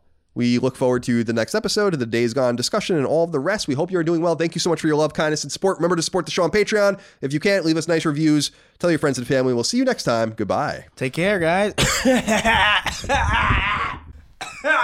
I'm dying. Sacred Symbols, a PlayStation podcast, is fan-supported over at patreon.com/CollinsLastStand. The following names are at the producer level or higher on Patreon, and I want to thank you from the very bottom of my heart for your incredible kindness and generosity. Carlos Algarit, Eric Alley, CJ Anderson, George Anthony Nunez, Morgan Ashley, Sean Battershaw, Martin Beck, Michael Betts, Eric Bishop, Mark Boggio, Eli Blosford, Barrett Boswell, Spencer Brand, Miguel Brewer, Lennon Brixey, Matthew Brousseau, Josh Bushing, Austin Bullock, Andrew Burkhart, Dylan Burns, Chris Buston, Alex Cabrera, Brian Cacciatolo, Will Caldwell, Patrick Harper, William O'Carroll, Ryan Caulfield, Brian Chan, Travis Chandler, Sean Chandler, David Chestnut, Simon Conception Jr., Brad Cooley, Gio Corsi, Cutter Crow, Nick Cummings, Daniel Diamore, Colin Davenport, Daniel Delanikos, Mitchell Durkash, Night Draft, David Ellis, Martha Emery, Joe Finelli, Eric Finkenbeiner, Candler 4, Photios Frangos, Michael Gallier, Chris Galvin, Connor Gassian, Alex Gates, Michael Gates, Salem Ghanem Alghanem, Toothless Gibbon, Daniel Glassford, Tyler Goodwin, Josh Gravelick, Miranda Grubba, Tyler Harris, Kyle Hagel, Wyatt Henry, Asa Haas, Azan Isa El Ricey, Josh Yeager, John Jameson, Joshua Jonathan, Greg Julips, Ann K, Jeremy Key, James Kinslow III, Ryan R. Kittredge, Jackson Lastiqua, Donald Laws, Joe Lawson, Don Q. Lee, Patrick Leslie, Dustin Lewis, Keith Adrian Lewis, Chad Lewis, Lewin Ray Loper, Elijah Lopez, Colin Love, Josh M., Ryan T. Mandel, Peter Mark, Michael Martinez, Sean Mason, Zachariah McAdoo, John McCarthy, Joe McPartlin, Dennis Minchin, Andrew Mendoza, Christopher Midling, Albert Miranda, Patrick Malloy, Betty Ann Moriarty, Abe Mukhtar, Ryan Murdoch, Brian Nietzsche, Adam Nix, Donnie Nolan, Brian Ott, Jorge Palomino, Todd Paxton, Brendan Peavy, Marius S. Peterson, Enrique Perez, Nicholas Perfect, James Perrone, Eric A. Peterson, Jason Pettit, Jeff Pollard, Louis Powell, Lawrence F. Prokop, Ryan Reeves, Michael Renner, Peter Reynolds, Shane Rayum, Jonathan Rice, Mark Richardson, Toby D. Riemenschneider, Petro Rose, A.G. Rowe, John Scholes, Chris Schaefer, Michael Shanholz, Brandon Sharkey, Toby Shootman, Glennon Cole Simper, Joshua Smallwood, Andrew Smith, Daniel Strycharsk, John Temanillo, Ahmad Tamar, Joseph Thayer, Ben Thompson, Carl Tolman, Tam Tran, Alan Tremblay, Raymond Joshua Vargas, Michael Vecchio, Oakley Waldron, Justin Wagaman, Isaac Wastman, Damon Weathers, Mike Wayant, Corey Wyatt, Tony Zaniga, Hugo's Desk, Casual Misfits Gaming, Supershot ST, Throw 7, Infinite, Homeworld Hub, Mad Mock Media, Fabian, Mubarak, Richter 86, That Rescue Guy, Andrew, Ian, Chris, Donk 2015, and Gavin. Angie has made it easier than ever to connect with skilled professionals to get all your jobs projects done well. I absolutely love this because, you know, if you own a home, it can be really hard to maintain. It's hard to find people that can help you for a big project or a small. Well, whether it's in everyday maintenance and repairs or making dream projects a reality, it can be hard just to know where to start. But now, all you need to do is Angie that and find a skilled local pro who will deliver the quality and expertise you need. Angie has over 20 years of home service experience, and they've combined it with new tools to simplify the whole process. Bring them your project online or with the Angie app, answer a few questions, and Angie can handle the rest from start to finish. Or help you compare quotes from multiple pros and connect instantly, which means you can take care of just about any home project in just a few taps. Because when it comes to getting the most out of your home, you can do this when you Angie that. Download the free Angie mobile app today or visit Angie.com. That's ANGI.com. The Angie's List you know and trust is now Angie, and we're so much more than just a list. We still connect you with top local pros and show you ratings and reviews, but now we also let you compare upfront prices on hundreds of projects and book a service instantly. We can even handle the rest of your project from start to finish. So remember, Angie's List is now Angie, and we're here to get your job done right. Get started at Angie.com. That's ANGI, or download the app today.